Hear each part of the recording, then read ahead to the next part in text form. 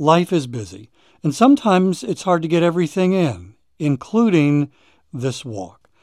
If you struggle with this, my sponsor, Factor Meals, can help. And in just a moment, I'm going to tell you how to get 50% off at factormeals.com.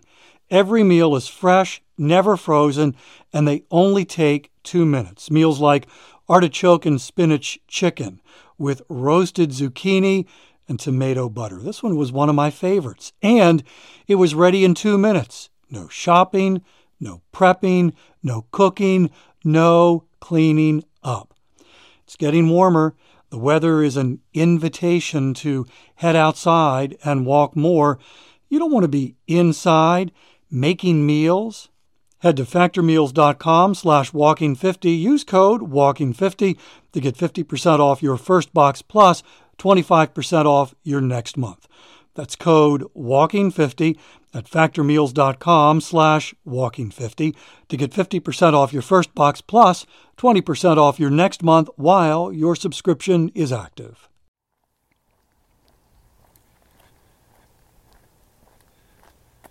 Today, let's talk about walking as therapy. Welcome to Walking is Fitness. This is a podcast of action providing a little extra motivation to help you keep that fitness promise you made to yourself. Hi, I'm Dave. I've been walking for fitness since 2013, averaging about 21,000 steps a day. I'm walking right now, and I would love to have you join me for the next 10 minutes. It is a beautiful morning here in South Carolina. The skies are clear. The temperature is crisp. I'm guessing it's either right at normal or maybe a touch below normal. And there is no wind. I've been out now for maybe 10 or 15 minutes, and I haven't even felt a whiff of a breeze. And I know this is going to sound like Captain Obvious, but the wind makes such a huge difference, particularly when it's cold. I find that my cold muscles are way stronger when the wind is way less present. You add in a nice hefty breeze when the temperature is chilly, and I'm not a happy camper. But today, I'm a very happy camper. Ava and I went for a walk the other night. She had been not feeling well this week and really knocked her for a loop for a couple of days. And as she was beginning to recover and beginning to regain her strength, I asked if she wanted to go for a walk, expecting actually that she was going to say, no, I don't have enough energy. But she surprised me and said, yeah, I would. It was a very, very, very slow pace. The kind of slowness that actually, for me, requires more energy than if I were walking quickly. But that was okay. This walk was not about me, it was about Ava. So we walked slowly around the block, and we talked. When we got home, she said, thank you. I really needed that. I needed to feel normal. For Ava, the other night, that walk was therapy after a rough couple of days. I got news yesterday. A good friend of mine, he's had some heart issues, some chest discomfort, and after a battery of tests, the diagnosis was that he needs bypass surgery. According to his text, all his arteries are clogged. And so he's going to have open heart surgery, which is a tough surgery and a long road to recovery. 12 weeks is what it takes on average for someone to recover from bypass surgery fully. Interestingly, in reading about the recovery process, my friend is most likely going to be asked to get up and walk within days of surgery. And I suspect that walking will be not only physical therapy, but emotional therapy as well, because one of the common side effects, one of the common impacts of heart surgery is depression. Now, I don't speak from personal experience, but I've heard this before, that after some sort of heart attack or cardiac episode or heart surgery, it's not uncommon for you to feel depressed. And so I suspect, that as my friend begins his recovery from bypass surgery and starts walking, that those walks are going to be as much emotional therapy as they are physical therapy. It's going to feel good to do something normal. I mean, those walks aren't going to feel the same at first, but there's a certain amount of normalcy to getting up and walking. And I'm sure my friend will experience that. Now, this is where I need to drop in the usual disclaimer that I'm not a doctor. I'm not a therapist, physical or emotional. This podcast is for education and entertainment purposes only. And anything that you hear should not be taken as specific medical advice for you. Having said that, if I get hauled before a judge and I'm asked, did you give specific advice during that episode on walking as therapy?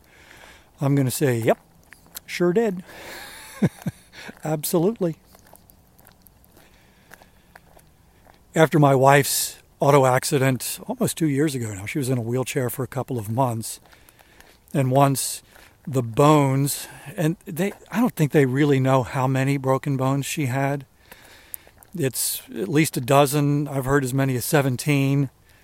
But there were some small bones that were broken that in multiple places. I don't know how they count that. But once she had recovered enough to get out of the wheelchair and begin putting weight on her legs and her midsection, of course, the first thing that she was able to do, that she was asked to do, was to start walking. And of course she did. The first walk was around the island in our kitchen. And eventually she was able to leave the house and walk to the corner. And our house is one away from the corner, so we're not talking a long walk here. Then she was able to walk to the end of the block, the other end, and back. And eventually around the entire block, the walk that we took the other night. And those early walks around the block were even slower than the walk we took the other night, but it was okay. It was actually, those walks were fantastic. But even before she got out of the wheelchair, we would walk around the neighborhood. Once she had enough strength, a couple of weeks after the accident, she would get in the wheelchair and I would push her around the neighborhood. And this was in January and February, so it was cold. She would bundle up. And even though she wasn't doing the walking, that we were walking together was therapeutic for both of us, actually.